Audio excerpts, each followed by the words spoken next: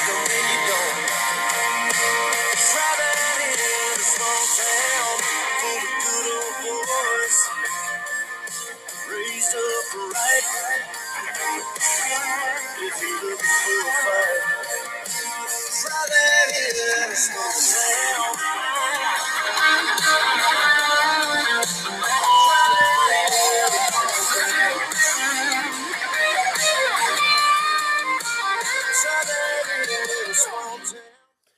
Welcome back to Real Voices of the Game. I'm Dave Dagostino, and I'm joined here by my co-hosts and stars of this show, Mark Wiley and Will George.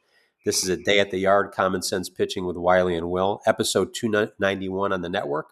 Before I pass it over to Mark to introduce our great guest today, can't wait for this one. We want to just thank our 50,000 plus subscribers. Because of your support, we're now the newest podcast network on iHeartRadio, so thank you for that. We do these shows for you guys, sophisticated audience, so we try to bring it every week, as both Mark and Will do and their guests. But 74 countries now, grassroots MLB front offices. We're just trying to build a better baseball IQ out there and wake the baseball world up a little bit. So with that, Mark and Will, welcome back to your show. Great to be back. Thanks a lot, Dave. I think it'll be fun today. I think we'll learn a lot from Tripp. Oh yeah, I'll let you introduce Tripp. He got the greatest baseball compliment from one of my favorite and one of your guys' favorite baseball men, Bob Schaefer, referred to Tripp as he's the ultimate baseball rat. So with that, Mark, I'll let you introduce Tripp and let our audience in on what he's done in his career.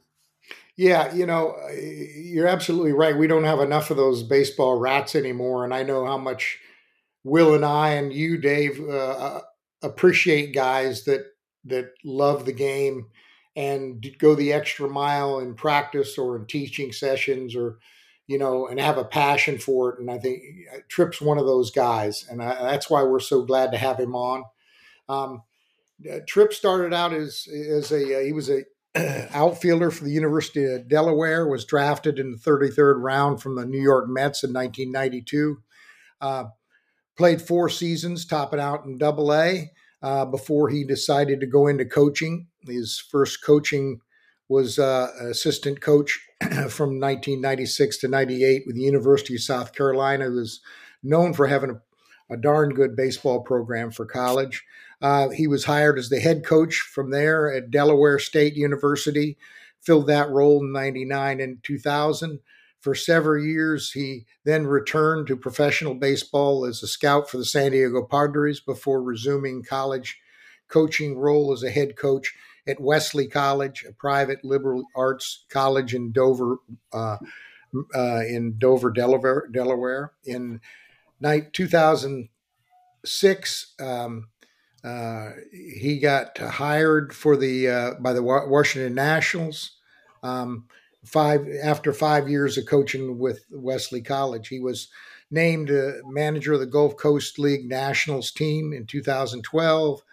Went to the Hagerstown Suns in 2013 before being promoted to the Potomac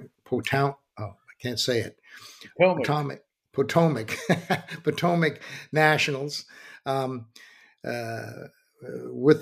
Since relocated to Fredericksburg, Virginia, as the Fredericksburg Nationals, being relegated to Class A, they promoted Tripp to serve as a coach for the Double-A affiliate at Harrisburg with the Senators.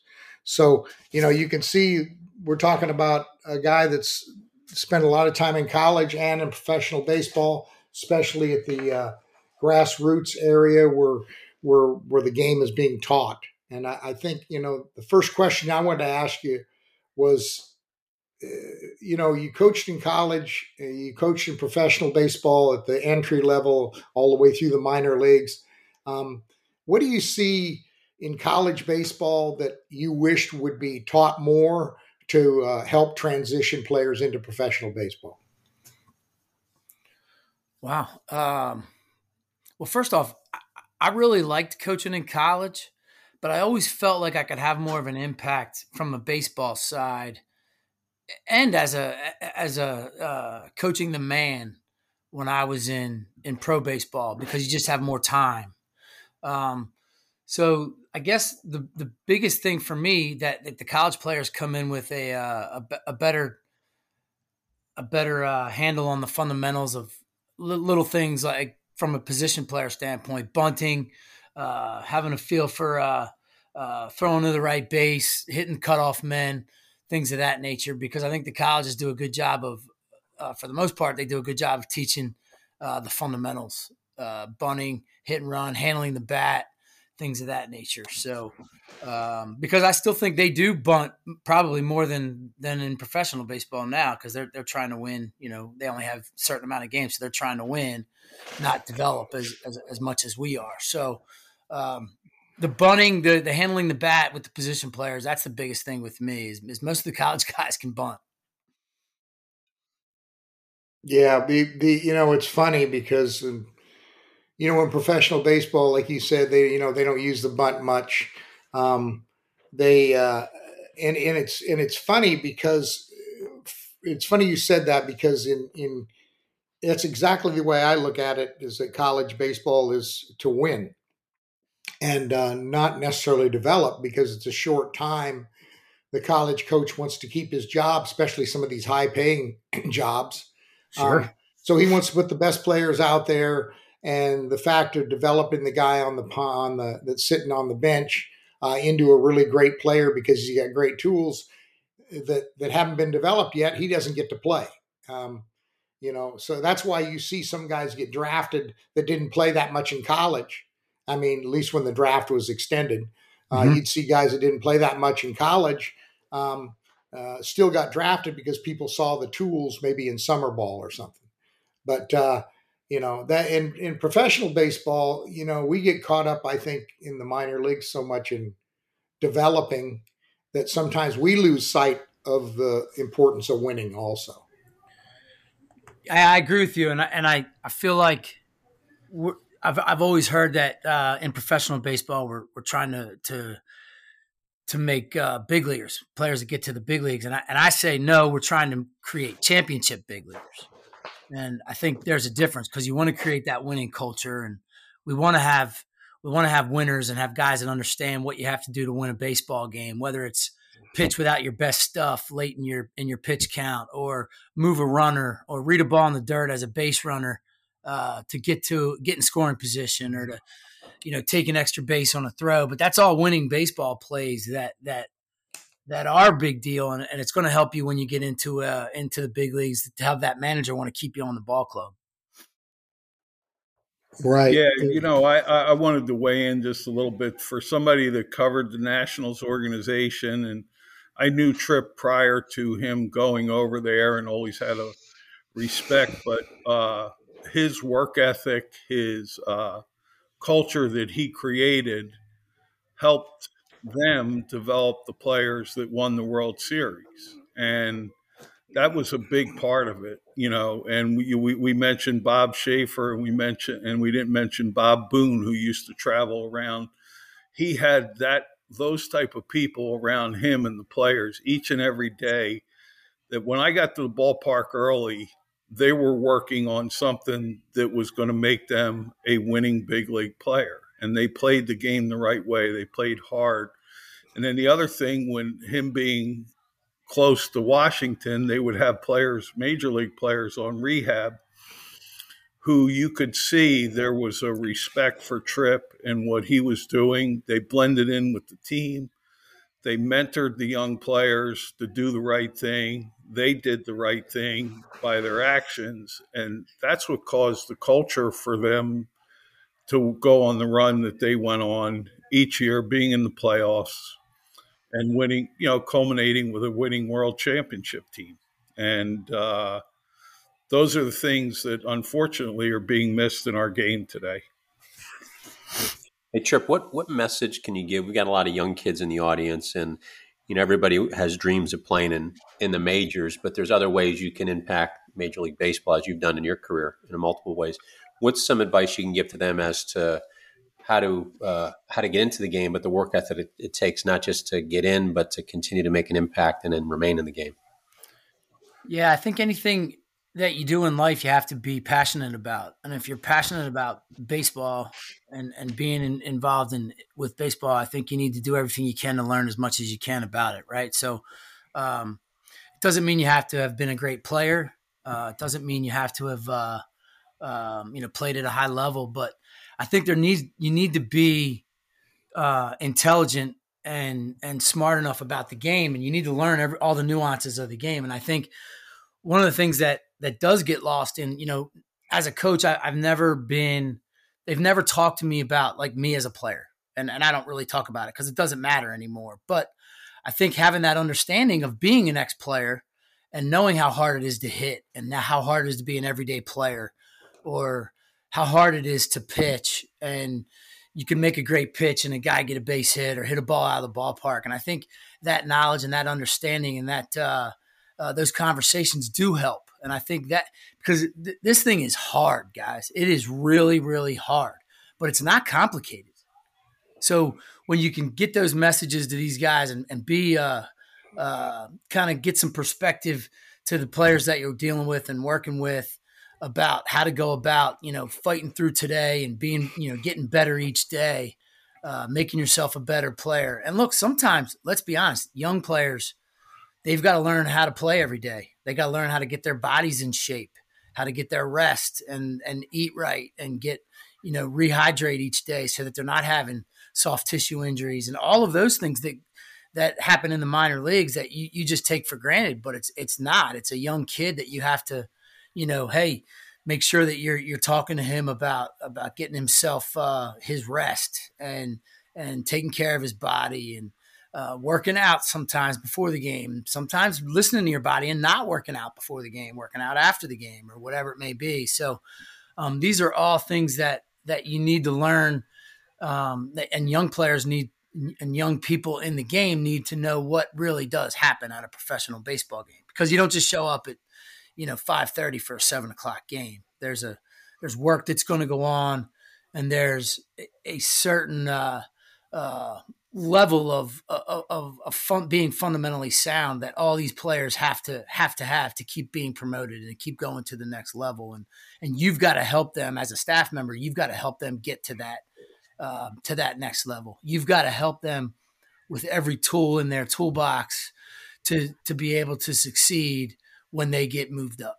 And I think that's a big deal. And the sooner you can learn that as a young person getting into this game, that you're here for the players and you're here to help the players, I think that's the biggest thing. But if you're always constantly looking for another job and to get promoted and you don't really care about the players, you're just here in it for yourself. That's a part that I don't really have much patience with as another staff member. I think that's good advice. Just a quick add on. I know a kid that listened to Tripp, who's now on scholarship at University of Maryland and a high contributor to their success, and that's his son Kevin. So his advice does work. Young guys who are listening. It's funny you say that, because his baseball coach told me, he said, he has good baseball IQ. He knows what to do with fundamentals. And I said, well, he better. He grew up in my dugout. I said, if he doesn't, you need to let me know, because otherwise we're going to have a talk. So it's funny you say that. Thank you. No, that's exactly right. That's funny. I like the way you put it. It's hard, but not complicated. Right, Mark? It's not complicated. I mean, hey, can you lay off of that slider that's off the plate with 2 strikes? Or can you pitch inside and execute a pitch inside to get a guy conscious in there? It's not complicated now. But it's really hard. It is really hard. And this is you hit on, or actually I think Will hit on the area that you were managing near proximity to Washington Nationals and working for them, and you had some people come through that you could ask questions of, and sure. I think that's exactly the baseball rat comment we made earlier. When you have people that have a passion for it, they're not going to be afraid to ask questions. They're going to ask questions of people that know more than them or have experienced more than them. And that's how you learn. And that's how indirectly how the players get better. That's right. And that's why organizations they have field coordinators. For me, one of the most important positions is field coordinator, and you probably need two of them. Yep. So you can cover, there's 4 teams now in pro ball on each team. So they could have 2 covering and going back and forth to see the things firsthand, what's going on, not just making phone calls about what the game report was, but be there and see and be able to help the manager become better. And because, we've all been there. There's very few players that ask questions. And in today's world, I think there's even less because they've been told what to do all the way through their life. Yep. So it's really important for you to have those connections with a Bob Boone or Bob Schaefer, guys with vast knowledge, because they can tell you how they got to a guy that didn't ask questions. It was a really good prospect, or how they gave that guy confidence when he didn't have confidence, but he had all the ability in the world. And, that's why, players need experienced people around, maybe not even directly working with them. I was lucky enough to work directly with some of the guys with the Rockies as a director of pitching operations. I wasn't a coordinator. I was in charge of the pitching all the way through the system, as far as overseeing it and giving ideas to the major league pitching coach all the way down to the rookie league pitching coach and managers. So those positions are really important, but you got to have the right people in those positions. That's right. One of the things too, Mark, as you were talking and Tripp's talking, because other people do the thinking now, the analytic people do all the thinking and give all the data and give all the game planning. There's no stimulation of the mind in conversations that we used to have. Like you said, Mark, I was always encouraged to ask my manager, when all I had was a manager in the minor leagues, why did you bunt there? Why did you hit and run there? Because I wanted to learn the game. I wanted to learn everything I could about the game. There's no stimulation there. The game is about launch angle, home run, power, and 100-mile-an-hour fastballs and different spin rates and shapes. But there's no stimulation to all the other beautiful things that the game has, which is, hit and run, double steal, cutoff and relay, defense, putting on a bunt play that works and moving runners around. It's like there's no exercising of the mind, and the conversations that we had for years in the clubhouse early after games, having a cup of coffee or a couple beers after a game, just talking baseball. And that's so lost in the game, and there's so many good ideas that are being lost. Well, this is what I see. We've talked about it on some of our other podcasts for sure. And you put it real well. The analytics has become such an influencer in the game, and then you have to ask yourself, why did that happen? And listen, if I was an analytics guy, just as a pitching coach, I wanted to do the best job I possibly could. That's what that guy's hired for. And he's going to come up with his own ideas, but he has to sell them to the leader.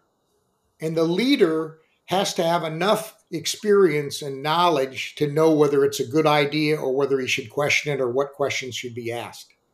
And I think what's happened is that, so much leadership, not all organizations, I want to say that, but often the leaders aren't experienced enough to be able to ask the right questions. So they lean on these guys. They don't know why they're leaning on them. They don't know why they're having confidence in them, because there's not much of a track record on that yet. No. And rather than to go and get help from somebody that can give them the right questions to ask, that has experience in this game. Right. Well, it's funny, Mark. You hit on a couple things that I think are really important. You talked about the analytics and the way that they're the prevalence of them basically right now. But I think we've been using numbers and data forever. It's how that data and those numbers are interpreted. I think, and the way that I've always wanted to approach the data and the analytics is numbers tell a story, but they don't tell the story.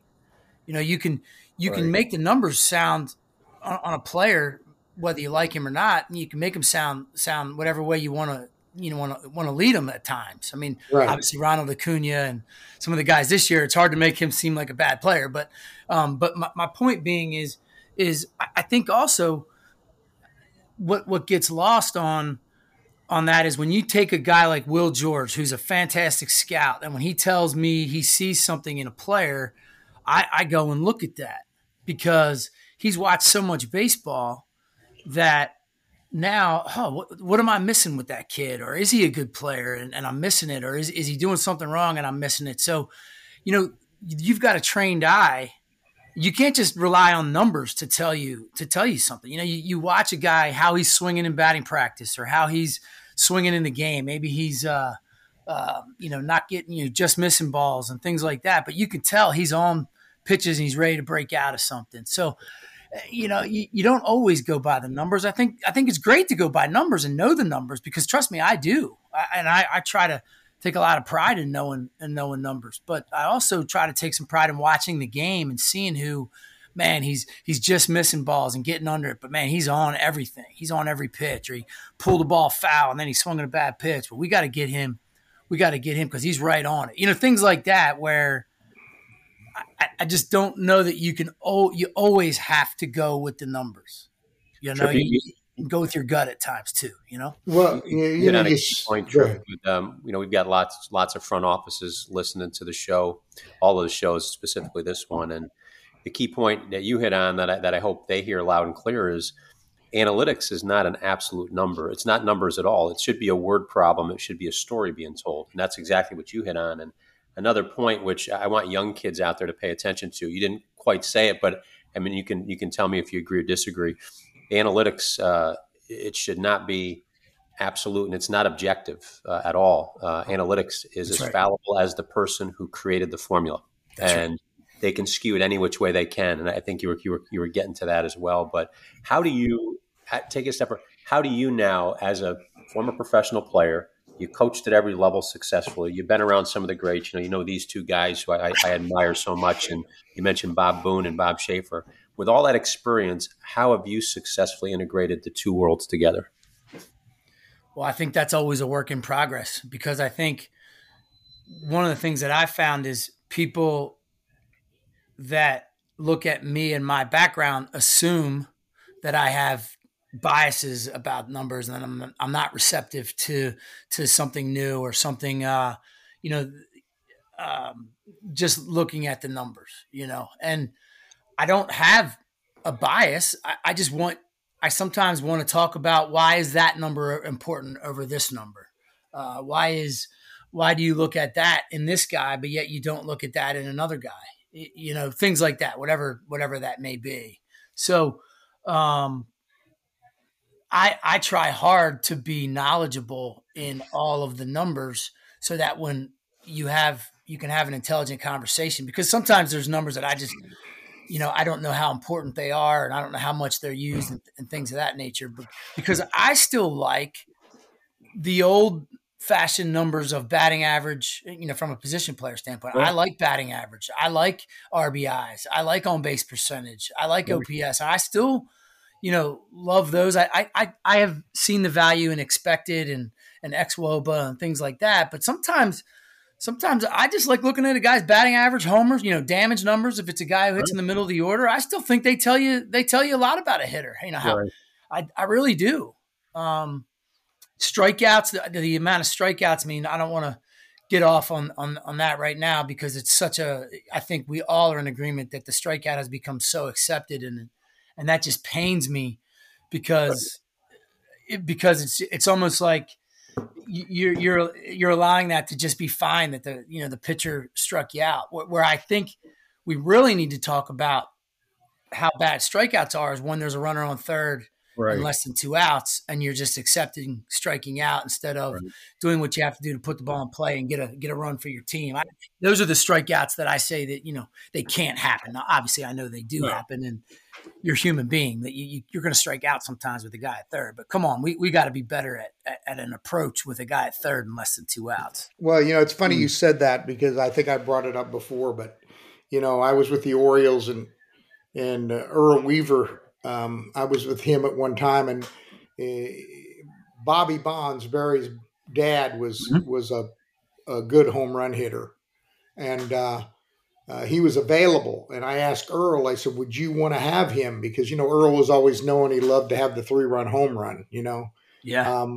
And I said, would you want to have him? He would fit in pretty good with the club, wouldn't he? And he goes, no, I don't want him. And I go, why is that? And he goes, have you ever checked his numbers with a man on third and less than 2 outs the last 3 innings of a game? I said, no. And he goes, he never delivers. Wow. And I said, and this is Earl Weaver.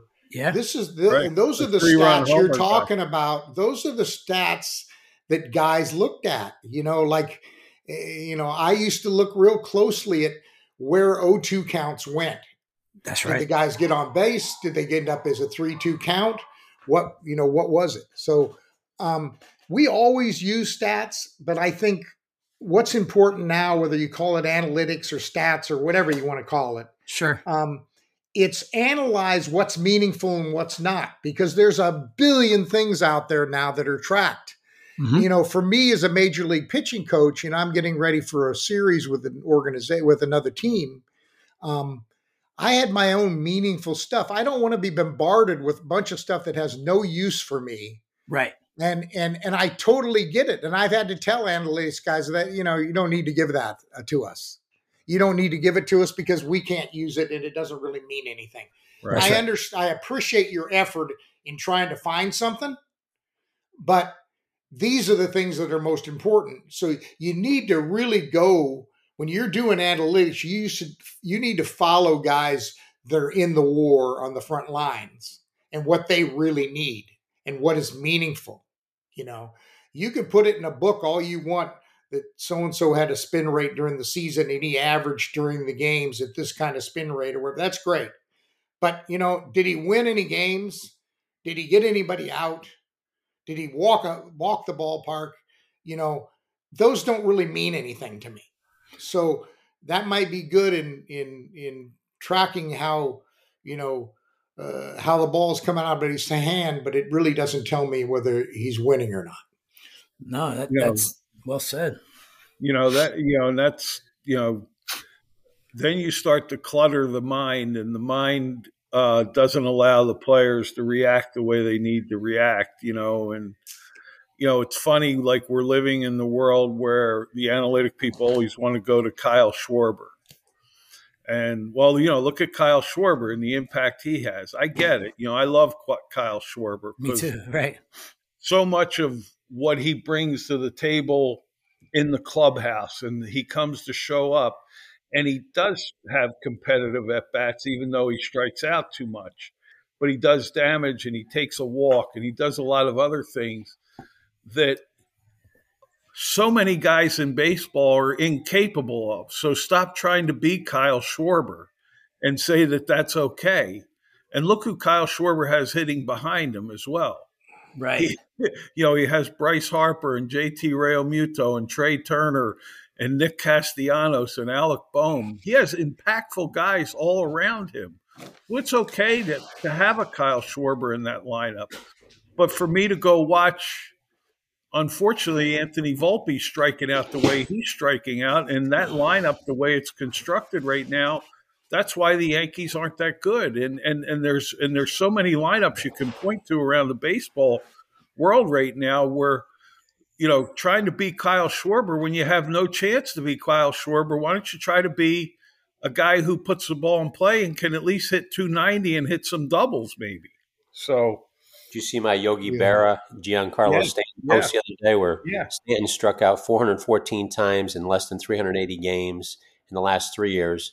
Berra struck out 414 times in 19 seasons with over 2,000 games. It was ridiculous. That's crazy. Yeah. Hey, it's funny. It's funny when you look at those things.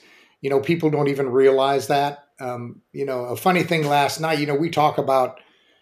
I watched the Oriole Cleveland game yesterday, and there was a point in the game. And who's the guy? The guy used to catch for the White Sox. I think he was one of the talking heads. Oh, AJ Brzezinski. I think it was Brzezinski. Yeah. It sounded like him. I never got the name, but anyway, he was talking. It's like a tie game or something. There's an open base, maybe a 1-run game. And he's talking about what the pitcher threw a split. And he was talking about what he should, he needs to do this and that. And he gets to the point where, he basically said the catcher doesn't realize there's an open base.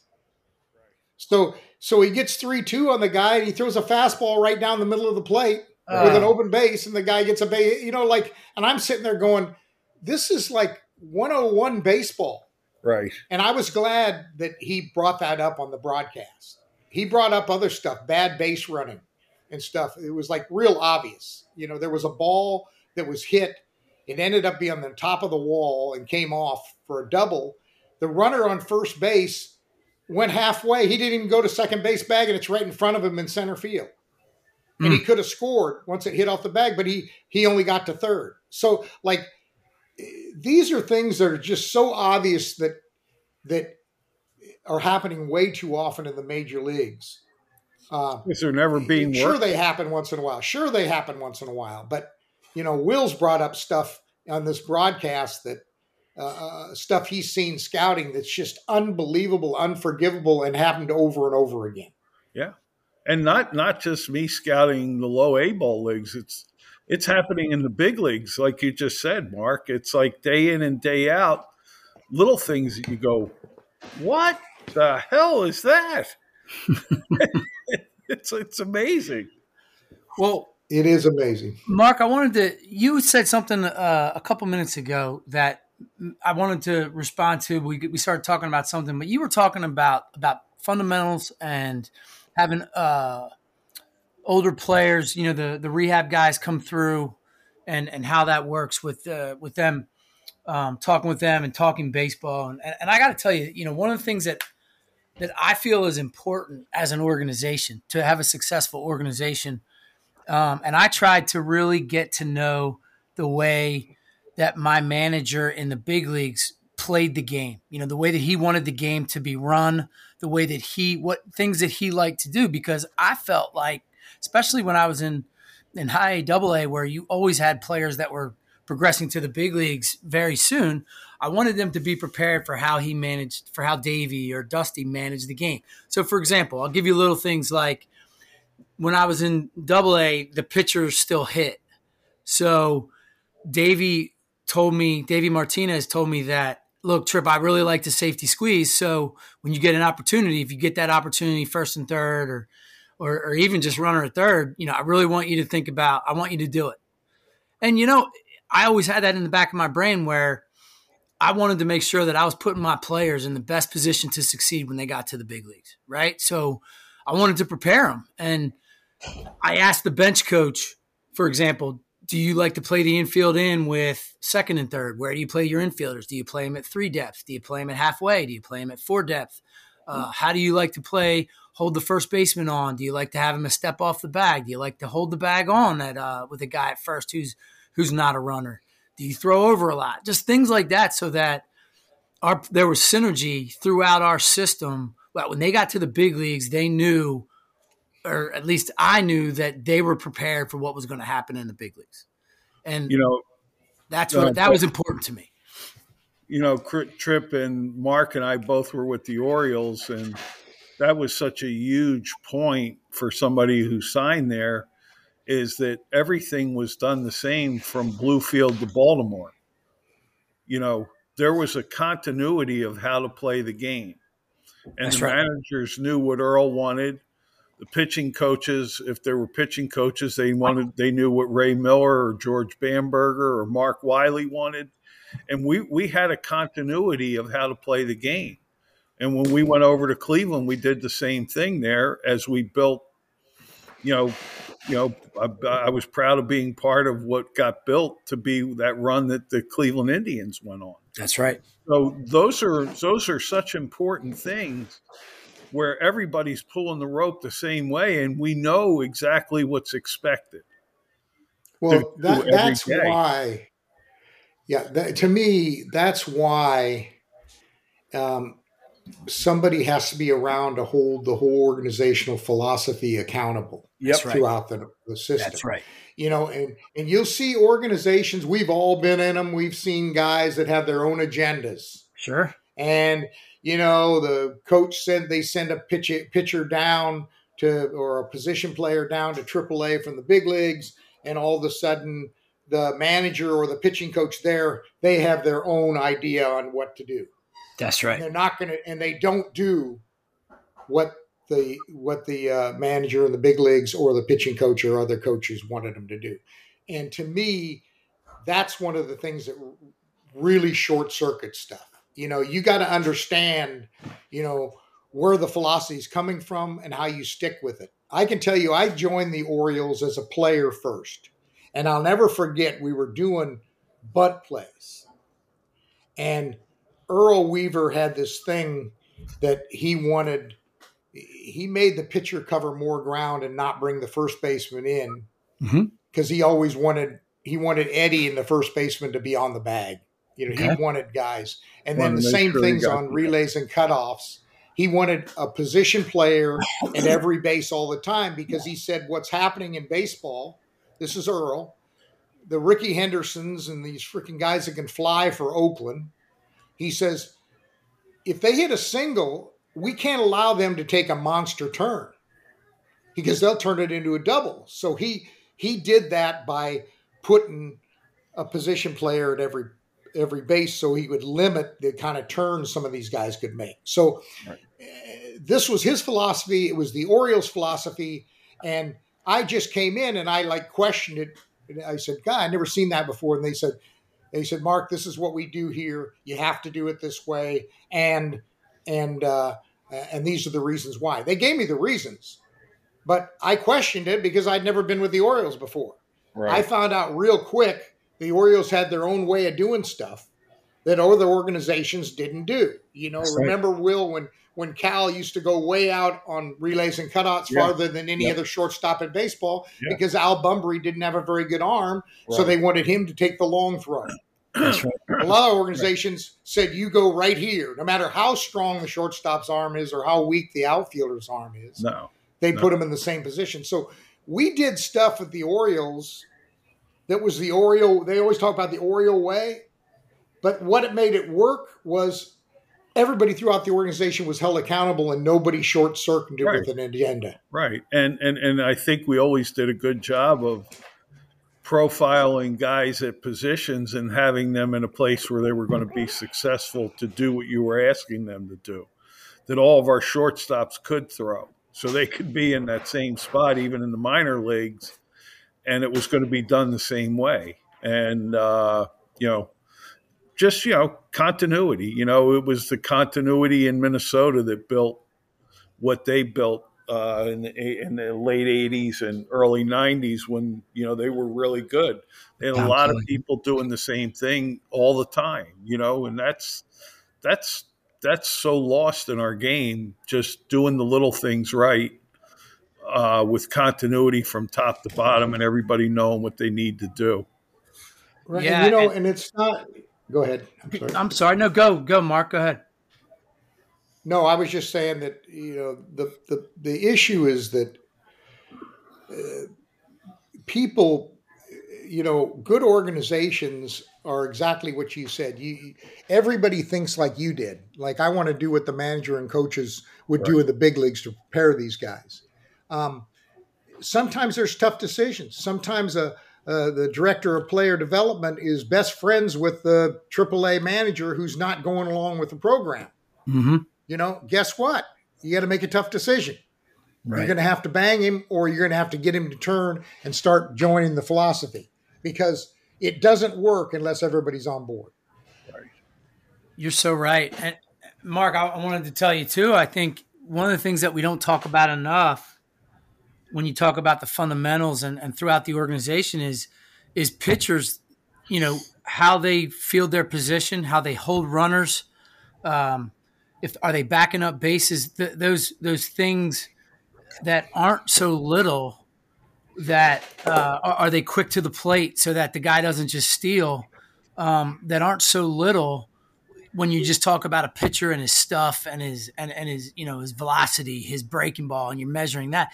You can't send a bullpen guy to the big leagues and pitch in a pennant race where he's a 1-8 to the plate. So as soon as a guy gets on, he's going to steal second and steal third. Or he can't throw to bases. He can't hold a runner. You just can't. You can't do that if you're going to play winning baseball, and that's part of it too when you talk about being fundamentally sound. And I know I'm talking to two pitching guys here, but that is so vital and so important as you're talking about an organization and sending a guy up, that it's not just what's coming out of your hand as that makes a pitcher. Are you a complete, can you field your position? Can you throw to bases? Can you hold runners? Do you have an understanding of backing up a base? Do you have an understanding of, hey, there's a base open here, I don't have to throw my fastball down the middle, from the story you just said. And, all of those things go into it, but that's in player development, what we have to do. And that's what we have to create. We have to create the environment where they're getting better. And that becomes something that isn't a little thing. You talked about being a little thing. It's not a little thing. It's part of the whole picture of you becoming a championship big league player. I'll share a quick story about accountability with Tripp. You were managing in Hagerstown, and you had some prospects, I think Sousa and the young Latin catcher that caught with the Orioles for a couple of years that got to the big leagues. Severino, maybe a couple other guys that ended up playing in the big leagues. And the first two games of the series, you guys struck out 13 and then 15 times. And I got over to the park early, and Booney and Doug Harris were there, and they were freaking yelling, "I am so effing sick and tired of guys pinkies down on the end of the bat, swinging out of your ass with 2 strikes." Well, the next 3 days, I think you guys struck out like 4 times, 3 times, and 5 times. It was like, we're not going to sit here and watch you guys with 2 strikes just give away freaking at bats. But that's the accountability factor that we watch now. And, it's okay. It's okay. We haven't hit a cutoff man. We ran ourselves into 3 or 4 outs. No pitchers have backed up a base. We didn't cover first on a couple PFP plays, but everything's okay. Let's get here early and check the iPad and see what's going on today. Yeah, that's not. That's just not good baseball to me. That's the part that I don't like about the game. If you just don't care about PFPs or you don't care about fundamentals, I just feel like that's not what baseball is to me. No. For the money people pay to go to a big league game and a minor league game, you want to entertain them with well-played baseball, and we're not doing that as an industry. That's sad. Yeah. It's just, we live in a society where we're trying to, create a better fan base, and they got to go watch a really bad baseball game is not fair to them at all.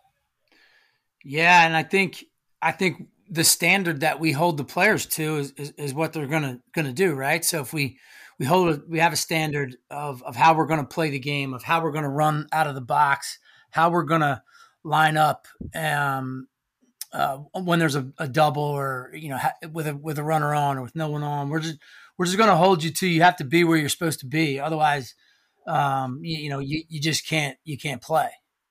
Tripp, Mark's college coach, John Scalinas, is the 17 inches guy from the baseball convention. Oh, that's cool. Yeah, of course. That we talk about here on all the time, that we just keep lowering the bar.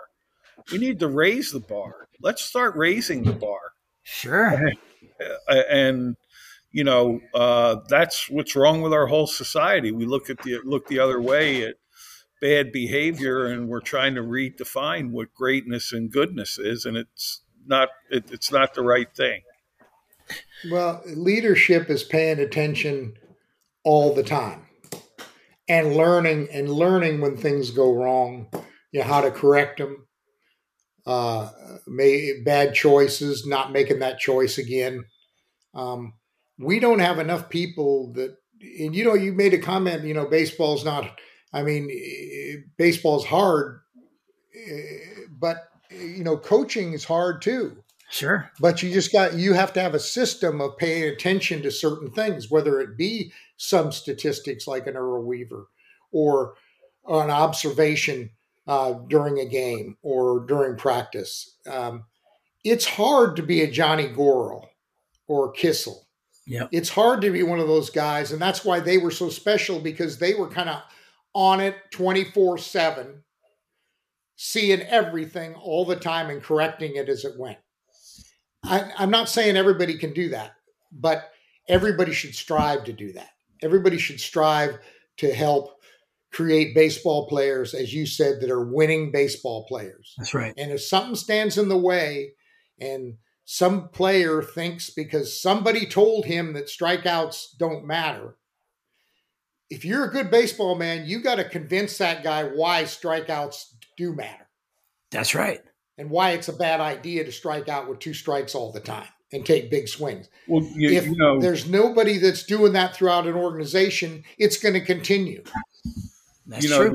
The other thing is you don't see, and I think we all grew up in an era where there were in-game coaching and accountability moments. That's right.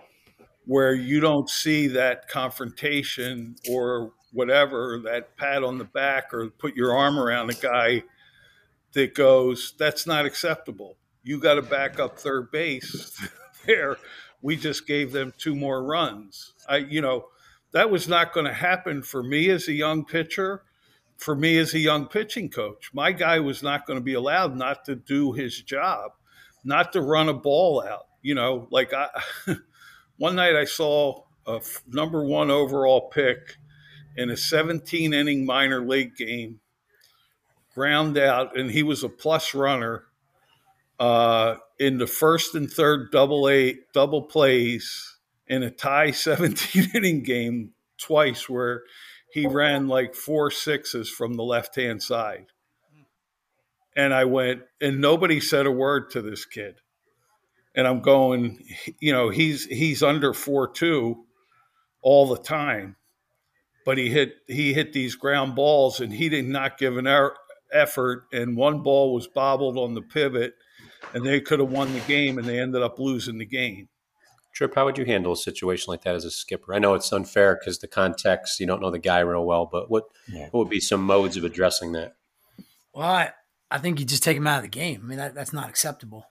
But I also think that, proactively, you talk about that all the time with the guys, how important it is to run balls out. So it's not just like I take him out of the game because he didn't hustle, but we're going to talk about that from spring training. We're going to say, look, if you don't run, I am going to take you out so that they're not surprised, and so that you just give me effort. I think any coach in any sport, what do they want? They want effort, right? So, and that's leadership and culture that's created. That's right. Where it's unacceptable, and that guy knows at that moment he's done. It was Andrew Jones knew when Bobby Cox was taking him out of the game. He knew why. Sure. And Chipper and none of those other guys were going to go, oh, it's okay, don't worry about it. No, that's bullshit. We don't do that here. Yeah. When you take out a high pick, when you take out a first rounder or a high pick or a big prospect, everybody on the team takes notice now. Yeah, I promise you. Exactly. Especially in today's world. That's right. I don't look at. I think you guys hit on something that I want to touch on too. That I think is really important. When you talk about not wanting to say something to a player or being able to say something to a player, I hear all the time now with younger coaches and I'm not coaching, I'm just developing a relationship first, and the old adage about they don't care how much you know until they know how much you care, which I do believe in. Don't get me wrong, I believe in that, and I've tried to live that in my 20 plus years in coaching, but I do know that sometimes I don't need a friend. I'm not trying to find another friend. I'm trying to create a big leaguer here. Right. And if I need to say I have a tough conversation or I'm not all about trying to make friends with a 21-year-old kid. I'm not afraid to tell him, like, look, man, you need to run. You need to run harder. You're not working hard enough, or whatever that may be. And I see too many young guys just want to be their friend. And I don't think young coaches realize that you can still have a great relationship and a professional relationship with a player, but not you don't have to be their friend. You can be friendly, and I think it is important to be friendly with the players because you get more out of them that way. But you cannot compromise your standards just because you want to make sure you don't have a tough conversation with a player. How challenging is that nowadays? Because I get asked all the time. I spent 20 years coaching collegiately. People ask me, have kids changed? And I said, no, I don't think so. I think parenting's changed. How has your approach had to change? And I agree with you. These kids don't need 50-year-old best friends. They need father figures. We're seeing less and less of that nowadays. How has your approach had to change because of that I'll call it a handicap, where the home no longer reinforces the things that you're trying to do with these kids? Yeah, I don't believe in being their friend. I don't want to be their friend. Now, I will tell you that I've had countless players that I've had that are out of baseball now, and whether they've become big leaguers or whether they've stopped in AA or AAA, that I talk to, and we send Christmas texts, and when their birthday. Done. That's exactly right. I'm sorry. No, I said that's exactly right. You can be their friend when they're done. While you're coaching them, you're the adult authority figure. And that means more to me than anything that we have become friends afterward, and they care about what's going on in my life, and I care about what's going on in theirs. And I really hope that they respect me. That's more than anything, and because I will always respect them, and they're going to know that I will do anything to help them succeed. Especially, I'll give you an example. Nowadays, a lot of kids want to know, a lot of players want to know why. And I call them kids because they're still kids to me, but they're young men. So, they want to know why. And that never bothered me. I didn't look at that as disrespectful because I felt like it's their career. What can I do to help you get to where you want to get to? And whatever that means that I have to do. And if it means that you don't want to, do it a certain way, as long as it's a non-negotiable. I'm talking about cuts and relays. You have to do it this way. But if we're talking about hitting mechanics or throwing mechanics or ground ball mechanics or fly ball mechanics, of course those are negotiable because we can absolutely, let's talk about it. And let's come with the best way possible for you to succeed. And I'm all in especially when the player comes to me or we have great conversation with the player and you leave that room and we're all on the same page. And I feel like those conversations, they let, the player then knows that we have his best interest at heart. And then I know that the player is engaged and is on board with what we're trying to do as an organization or as a staff. And, I think communication and healthy communication is always key in any relationship, especially the coach-player relationship. But I don't really want to be their friend. I want to really help them have their, get their dreams come true and make sure that we're friends after they're done. But I really want to get the most out of them. And sometimes that might mean I'm not. I have to say some things that they might not like to hear, and that's okay. Yeah, I would agree. Mark, you had a question. Oh, Mark muted himself. And we're coming close up on time here for. I'll add on to that just a little bit. I had no problem with the why. That's why you have to be qualified to do your job and explain the why. That's right. And build that relationship of trust that they know. And Dave and Mark have heard me say it 100 times. My old Italian mom and grandmom used to tell me, those who care about you and love you will tell you to wipe the shit off your face when you look like an idiot. When you're doing the wrong things and we're just trying to make you better, that means you really do care about me. And that's how all of us at age 24, 25 realized how smart our parents actually were as we started to live life in the real world. That the real world is a different place than everything else. And you have to go perform and do your job at the best of your ability. And that's what, guys like you are always trying to do. Tripp, and I think you told me the story you went over to Texas and you heard the story about Chris Young challenging the team to take infield and Corey Seager asking him why. And I think you shared with me the reason why is because you guys stink. We miss the cutoff man all the time. And you start showing me and your manager and your coaches that you're capable of doing it. Yeah, we'll let you not have to take infield, but until you do, we're going to take it. I heard that story, and that's a great story because Chris Young, who's a former major league pitcher, and not only did he ask Corey to take infield, not because Corey Seager was in the wrong place and didn't know where to be, but because they needed Corey out there to set the tone for the young group that didn't know where to be, and it didn't. And I really respected CY because of that, and then I heard, from what I heard, Corey was really on board with really helping these young guys out and understood why that was being asked. And, sometimes, guys, why isn't a disrespectful question. If someone asks you why, it's not a disrespectful. And it's your time to show them how much you know and how much you care, really. So I always like when someone asks me why, because then I get to tell them, my thoughts and how I get to share my knowledge with them, and they can share something back with me. So it's a great conversation. So yeah, no doubt. Well, I think you've been a great guest, Tripp, and I love the message of developing winning baseball players. That's right. Not just baseball players. And that's what the good organizations do. That's what the good coaches do, managers, front office.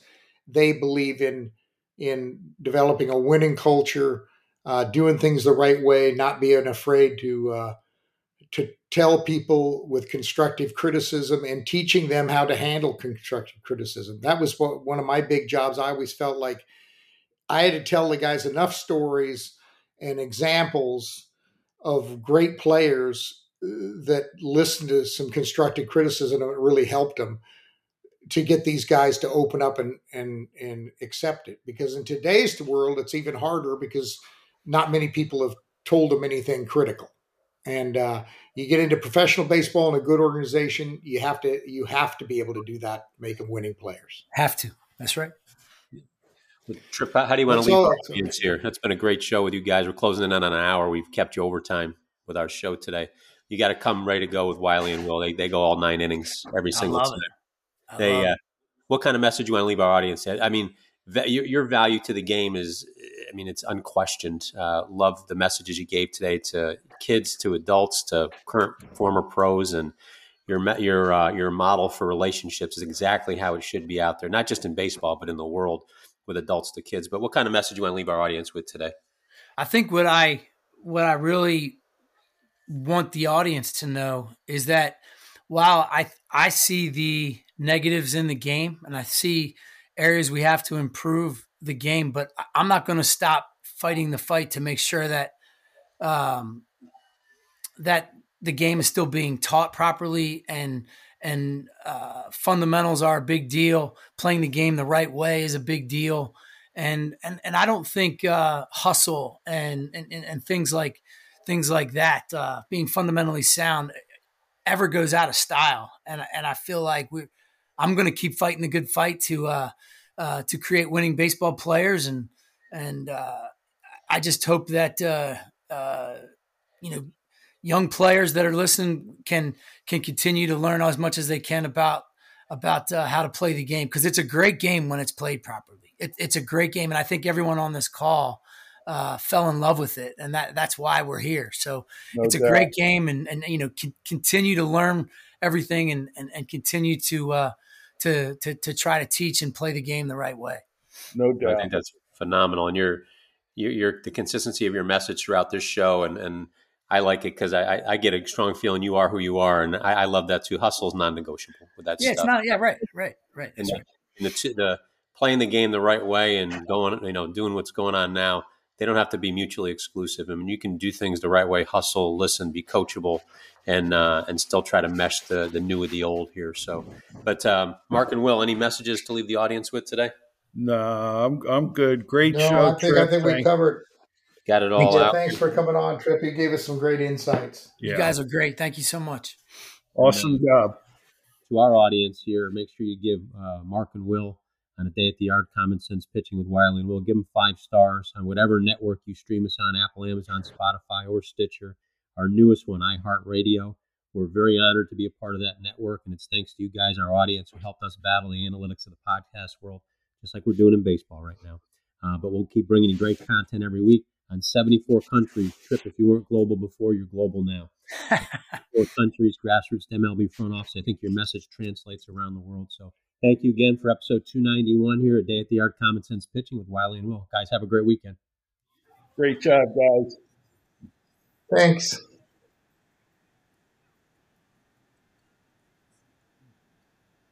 Town.